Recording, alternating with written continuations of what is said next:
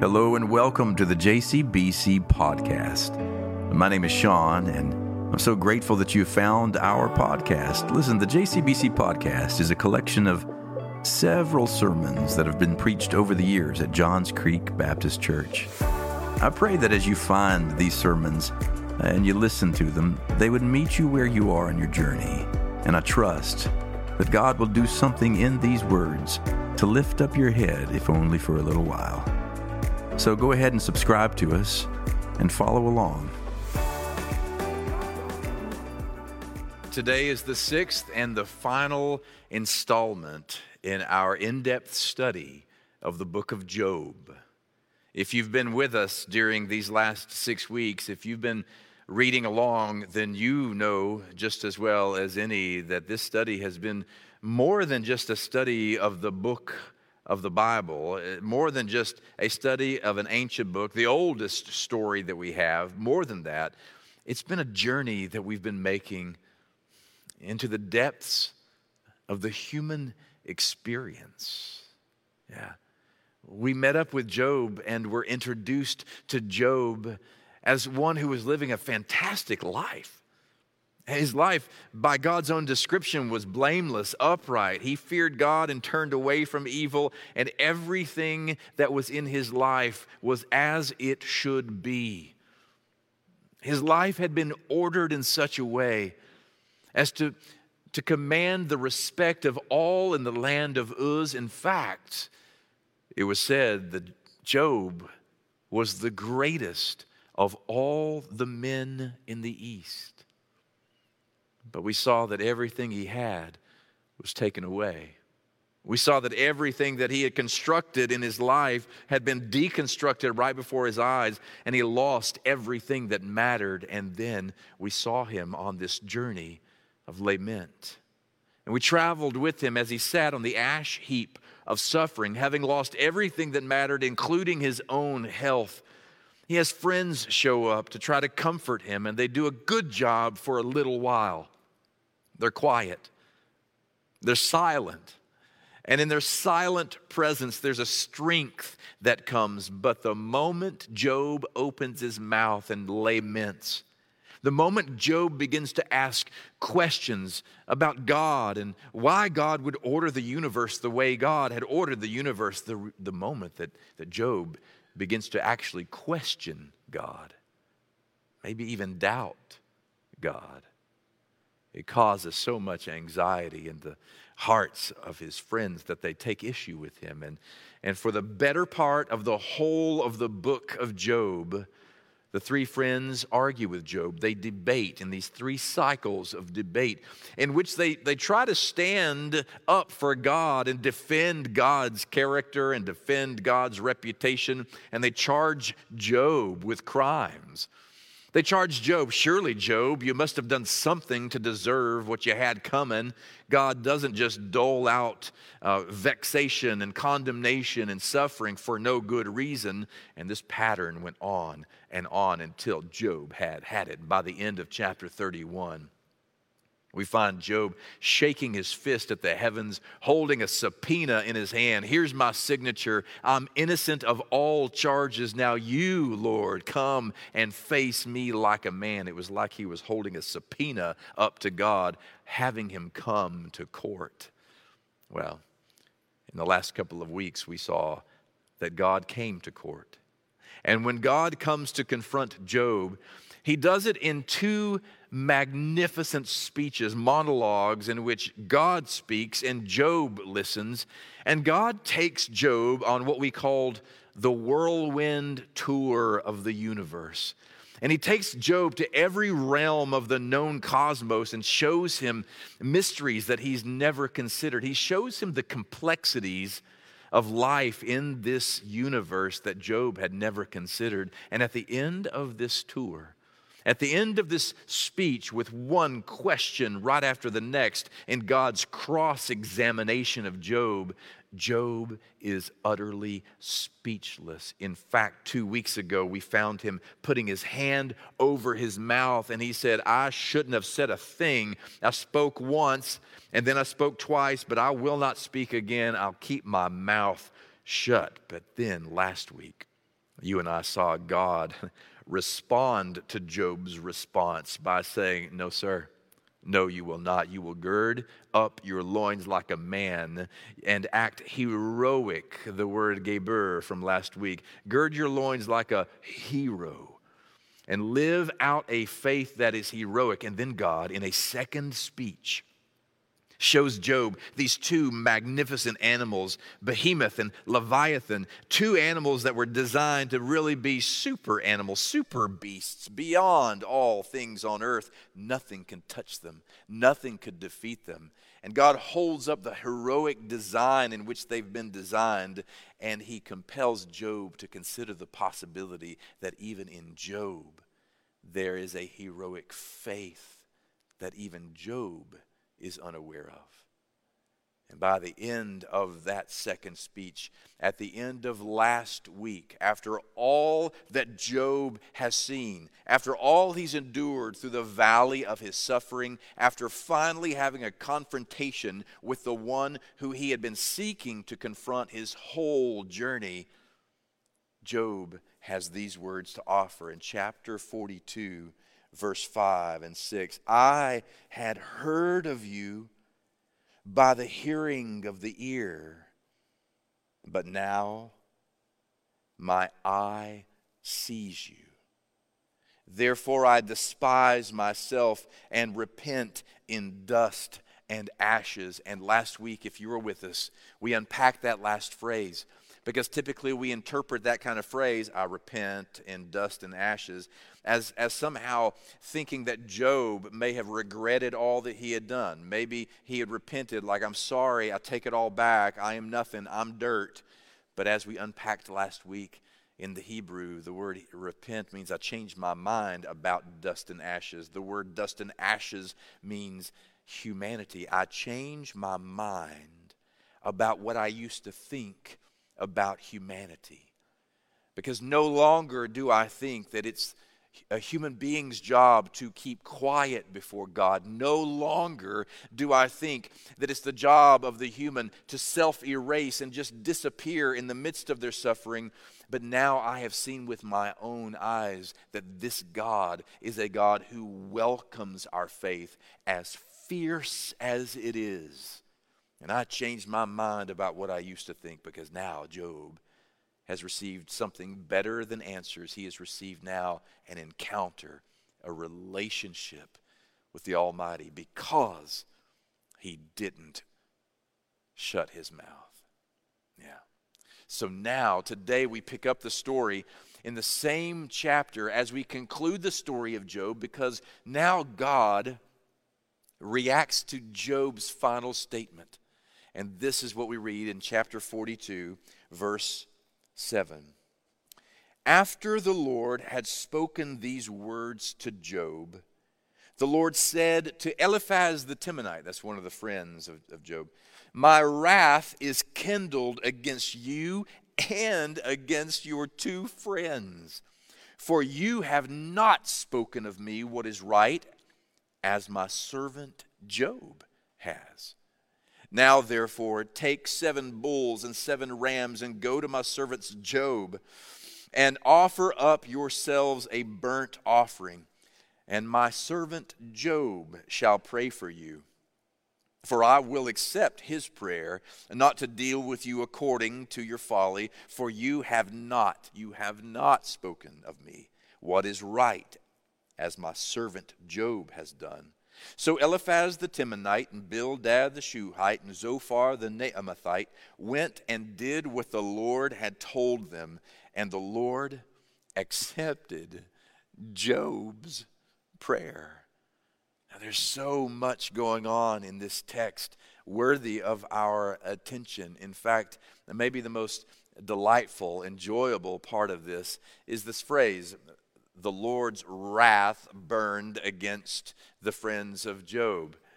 Well, in Hebrew, the phrase is "wrath burned against" includes the word "af," which in "af" it means the nostrils of the nose. Literally, what's happening in the text, it says that God's nostrils flared in anger.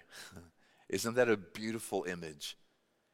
that his nostrils flared in anger over these super spiritual, hyper religious defenders of God, because in God's own words, they have not spoken what is right of God as Job did.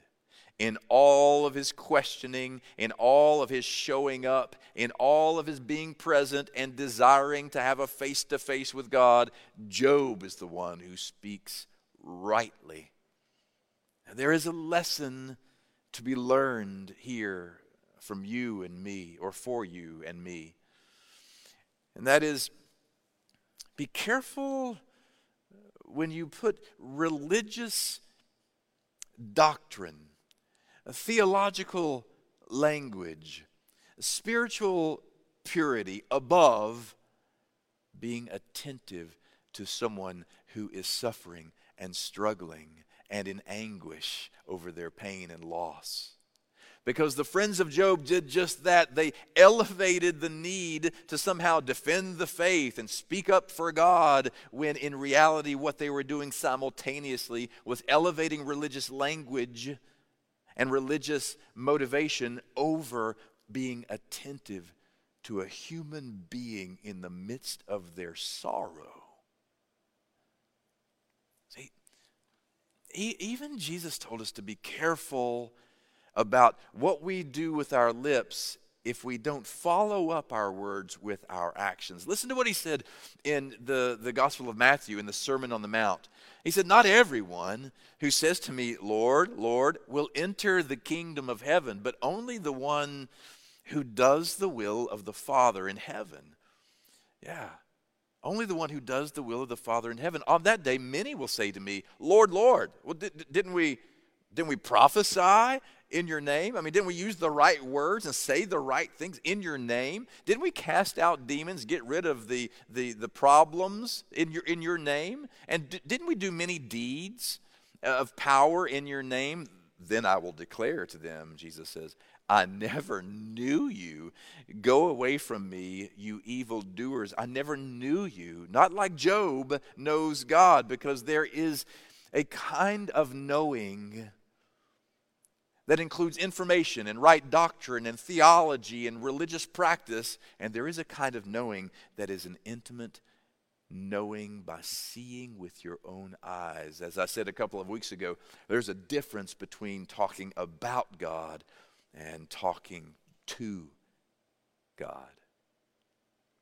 Even at the end of Matthew's gospel, like in chapter 25, Jesus is talking about the kingdom that's to come, right? And he's talking about those who are in the kingdom, the people who occupy the kingdom. This is Jesus, by the way, okay? This is our Lord, by the way.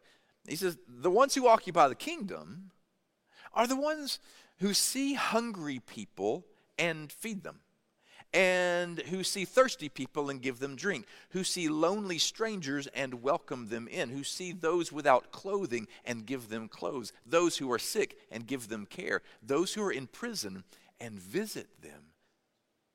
To these, the kingdom belongs. Yeah. Jesus had a brother. He had several brothers and some sisters too, and one of his brothers, James, wrote at the beginning of his letter these words about religion. In James chapter 1, we hear these words: "Religion that is pure and undefiled before God is this, to care for widows and orphans in their distress, and to keep oneself unstained by the world." To keep oneself. The widows and orphans is simply a phrase that means anyone who is suffering and is on the margin of the consciousness of society, forgotten, thrown away. That's true religion, paying attention to them. My question for us to consider here as we think about the friends of Job, for whom God's nostrils flared: do you know anybody who has left the church, or left faith, or walked away from God because they had too many encounters with religious people, super spiritual people, who didn't pay attention to the real hurts of this world. When we spend the better part of our time talking about God instead of attending those who suffer in God's name, then we flare the nostrils of the Almighty. Yeah. Well, the story continues because Job prays on their behalf and God relents because of Job's faithful prayer. And then we're told that God restores all of Job's fortune. Listen to how the story continues in verse 10. And the Lord restored the fortunes of Job when he had prayed for his friends. And the Lord gave Job twice as much as he had before. Then there came to him all his brothers and sisters and all who had known him before, and they ate bread with him in his house, and they showed him sympathy and comforted him for all the evil that the Lord had brought upon him. And each of them gave him a piece of money and a gold ring. The Lord blessed the latter days of Job more than his beginning. And he had 14,000 sheep, not 7, right? 6,000 camels, not 6. 1,000 yoke of oxen instead of 500, and 1,000 donkeys instead of 500. He also had 7 sons and 3 daughters. He named the first Jemimah, the second Keziah, and the third Keren-happuch. In all the land there were no women so beautiful as Job's daughters. And their father gave them an inheritance along with their brothers. After this, Job lived 140 years and saw his children and his children's children 4 generations. And Job died old and full of days. Now, there's a lot going on in this passage toward the end of this magnificent story. One of the first curiosities is the restoration of Job's fortune. Now, why did God restore the fortune of Job? Fact is, nobody knows. There is no answer to that question. I mean, we don't know why he restored the fortune of Job, just like we don't know why his fortune was taken away. It's one of those questions that in the book of Job is really never answered. But here is a moment of caution for you and me. It's important for us to caution ourselves against the temptation to believe in what many have called prosperity thinking. That because of Job's faithfulness or whatever, God rewarded him and doubled it up because Job was so faithful, right? Fact is, we don't know why he got what he got back. We don't know why he got how much he got back. The fact is, God doesn't work in ways that we can predict like that. The fact is, just because a person is good and righteous and holy does not mean they accrue wealth and material goods. And just because someone has violated the covenant with God or been vile and evil doesn't mean that they are impoverished. The fact is, I know plenty of people who are truly righteous people, individuals who are so godly that when you're with them, you just wish some of their spirit would just rub off on you, right? I know people who are so righteous and close to God who don't have a penny to their name, can't rub 2 nickels together. And I also know people who have everything the world has to offer. They have all the wealth they could accrue and know nothing about the intimacy of a relationship with the divine. And who ignore those who suffer rather than attend those who suffer with their wealth. So wealth and prosperity is no respecter of righteousness. And it's important for us to remember that prosperity and fortune is not the point of this story. There's another interesting part of this last part of this epilogue that just fascinates me, though. It's about the daughters. More verses are spent speaking about Job's daughters here than even the sons. They're given names, they're described in all their beauty. And maybe the most compelling is that they're given an inheritance which is just unheard of. In a patriarchal society, women are barely even mentioned or given the attention of any kind of religious or social authority, and yet Job gives his daughters an inheritance just like he gives his sons. And why?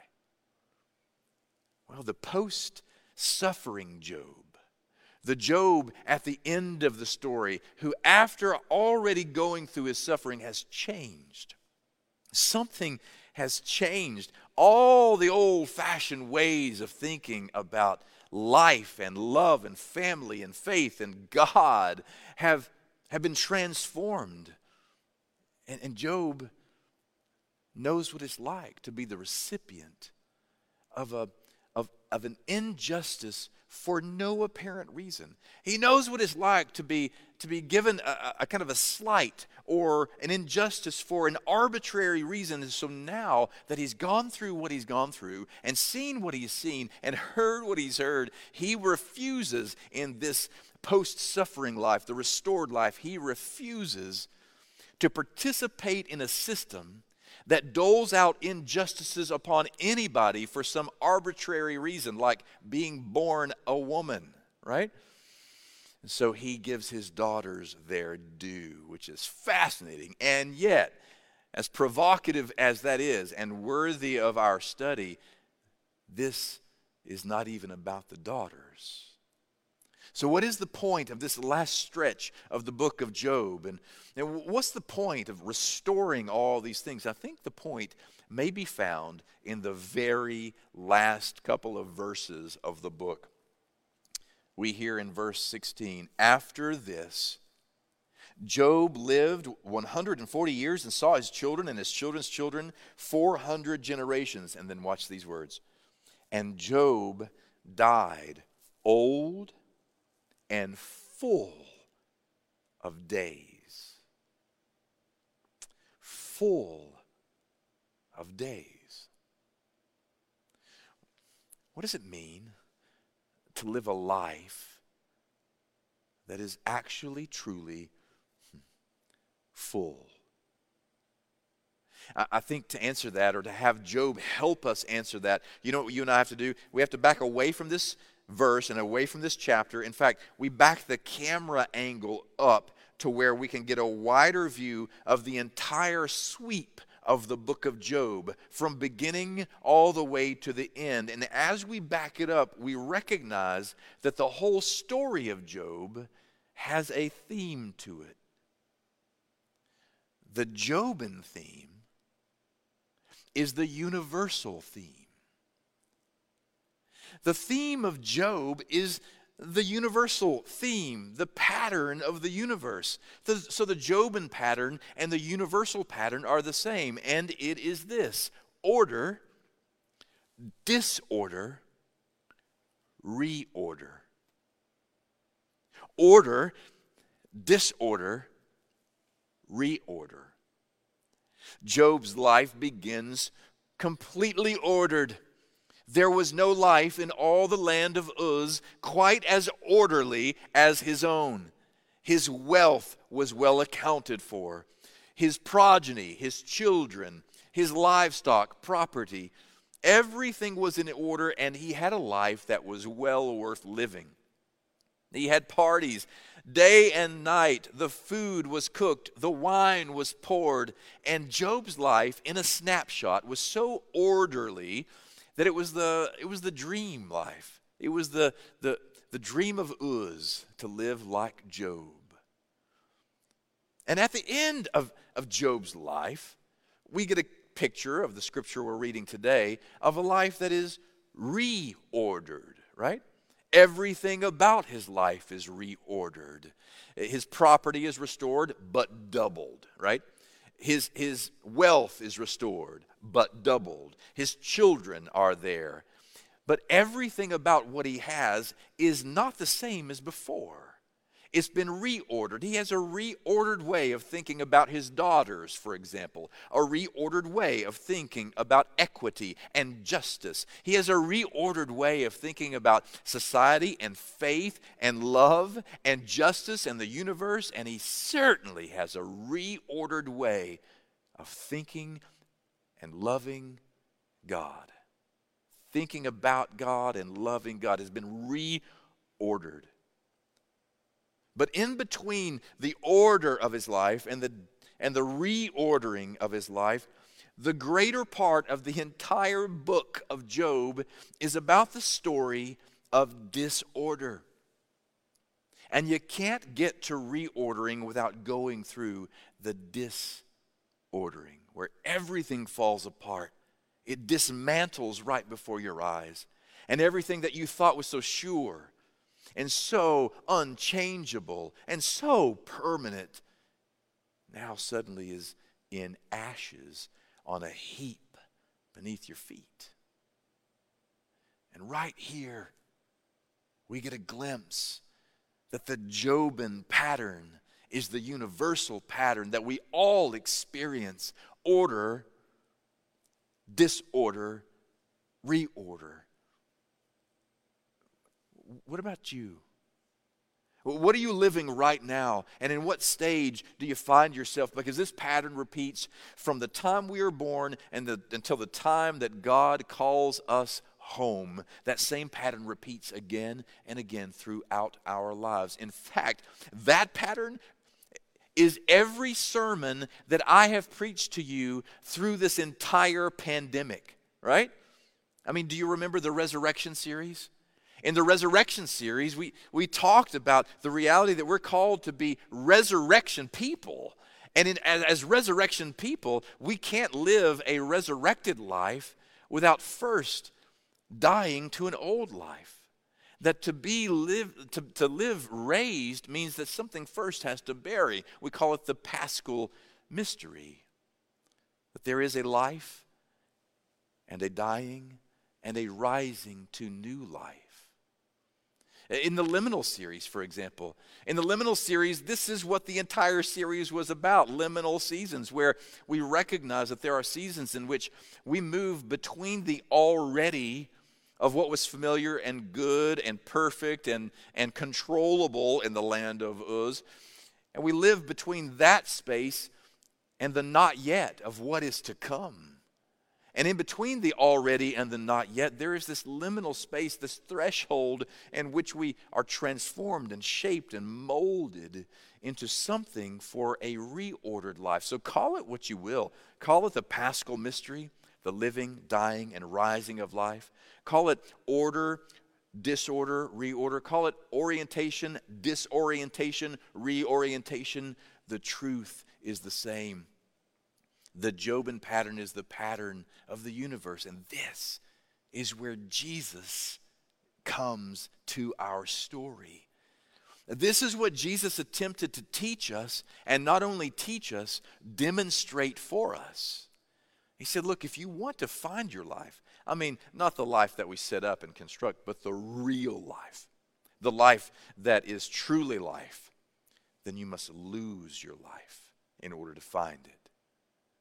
If you really want to live, if you want to live fully, I'm not talking about living like your best days and your happiest days, but truly living like authentic days, then you must die in order to find real life in me. Where is it right now that you find yourself in the pattern of Job? Because the Jobin pattern is the pattern of the universe, but what Job shows us is the pattern of Jesus. This is the life that he has invited us to experience. That in the chaos of the in-between, there is the possibility that we are so transformed that the life we come to is our true life. You know, you and I are talking about coming back to church, aren't we? And I've mentioned that what we're trying to do is come back on October the 11th. And I'm really pumped about that. Your pastors are super excited about that, and I know you are too. But there's a lot of talk among all of us in churches everywhere about getting back to normal, right? About let's just get back to normal. Let's get back to the way things used to be. But beloved, I got to tell you the truth, because this is a universal pattern. We do not ever anticipate going back to the way things used to be. We cannot. It is gone. Because we have gone through this period together, when we return, it is a reordering of our lives, our shared life, our church life, just as it's a reordering of your life at home right now. What will it look like? How will it feel? Everything that we see and hear and experience is unknown at this point, because the universal pattern that is put in motion and most gloriously demonstrated through Jesus is that sometimes the thing that was must fall in order for the thing that is to rise. And there's an interesting observation that's made by Samuel Ballantyne. He's the professor of Hebrew Bible at Union Theological Seminary, and he was my Hebrew Bible professor years ago in Richmond, Virginia. He points out something interesting about our Gospels, or about the New Testament. So in the New Testament, there are a couple of really obscure passages about Jesus, after he's crucified, descending into hell to proclaim good news to the captives, right? You find that around 1 Peter chapter 3. It's a kind of strange passage. It's obscure, it's oblique, it's barely even mentioned. So most of the Christian world doesn't do much with that passage or develop much of that theology, although a good portion does. In the early church, the early church fathers, everyone from Ignatius to Aquinas, used this image of Jesus after he had died, descending into hell before he rises.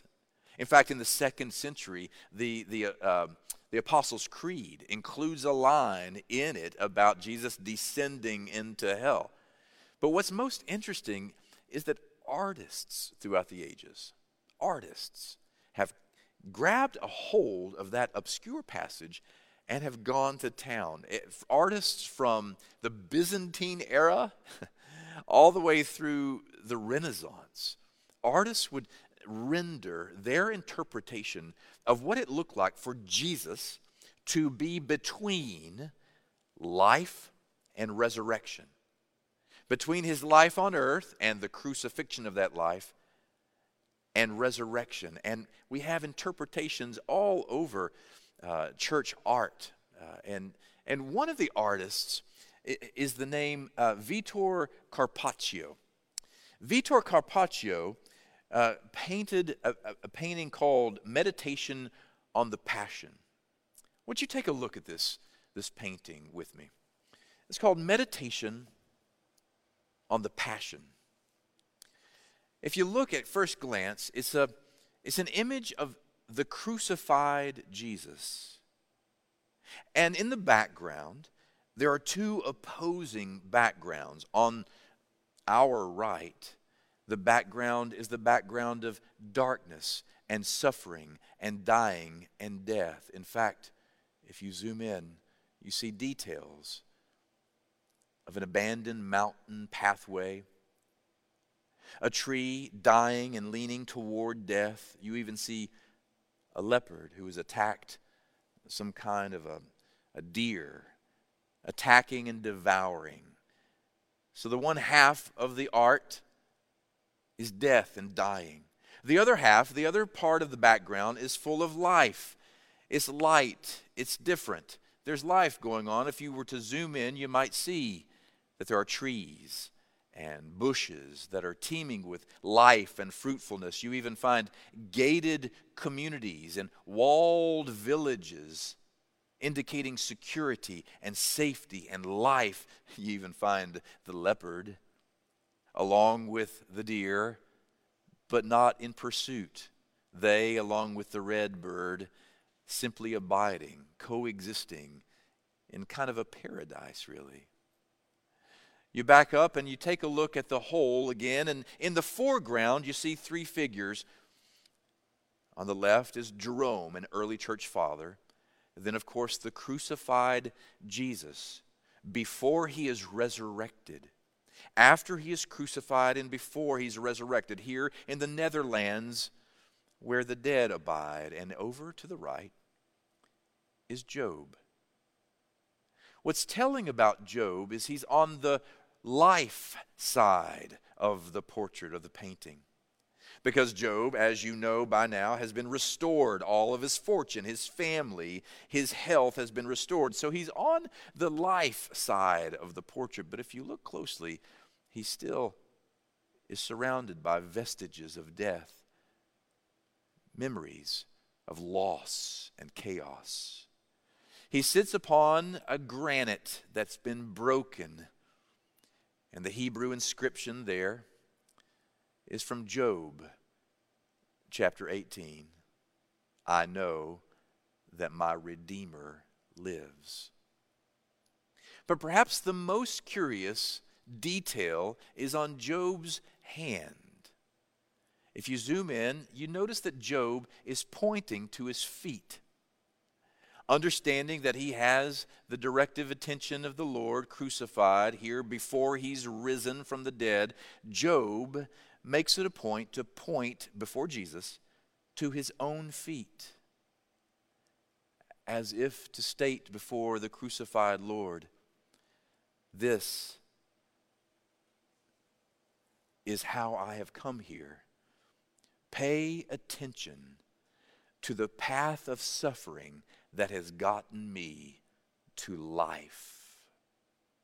Now, at first glance, that may not seem like much, that Job, in this 15th century artist rendering, you got Job conferring with Jesus in his interpretation, right, of this time when Jesus descends. Between the time Jesus was alive and when Jesus is raised, he has him communing.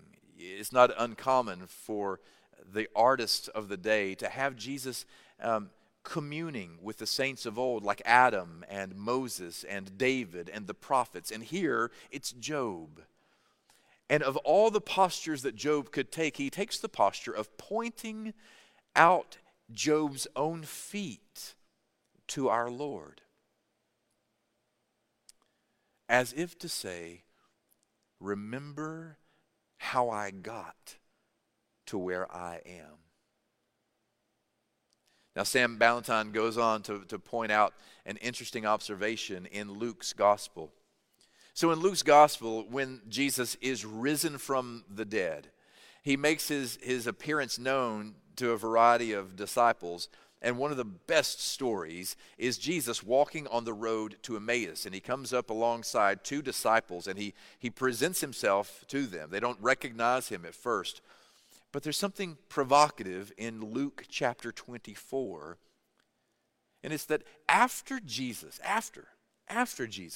presents his risen body to the disciples, and after he already breaks bread and eats with them post-resurrection, and after Jesus has left their sight and the disciples run back to Jerusalem and proclaim he is risen indeed. After all of those things take place, in interesting fashion, later in chapter 24, Jesus comes back again.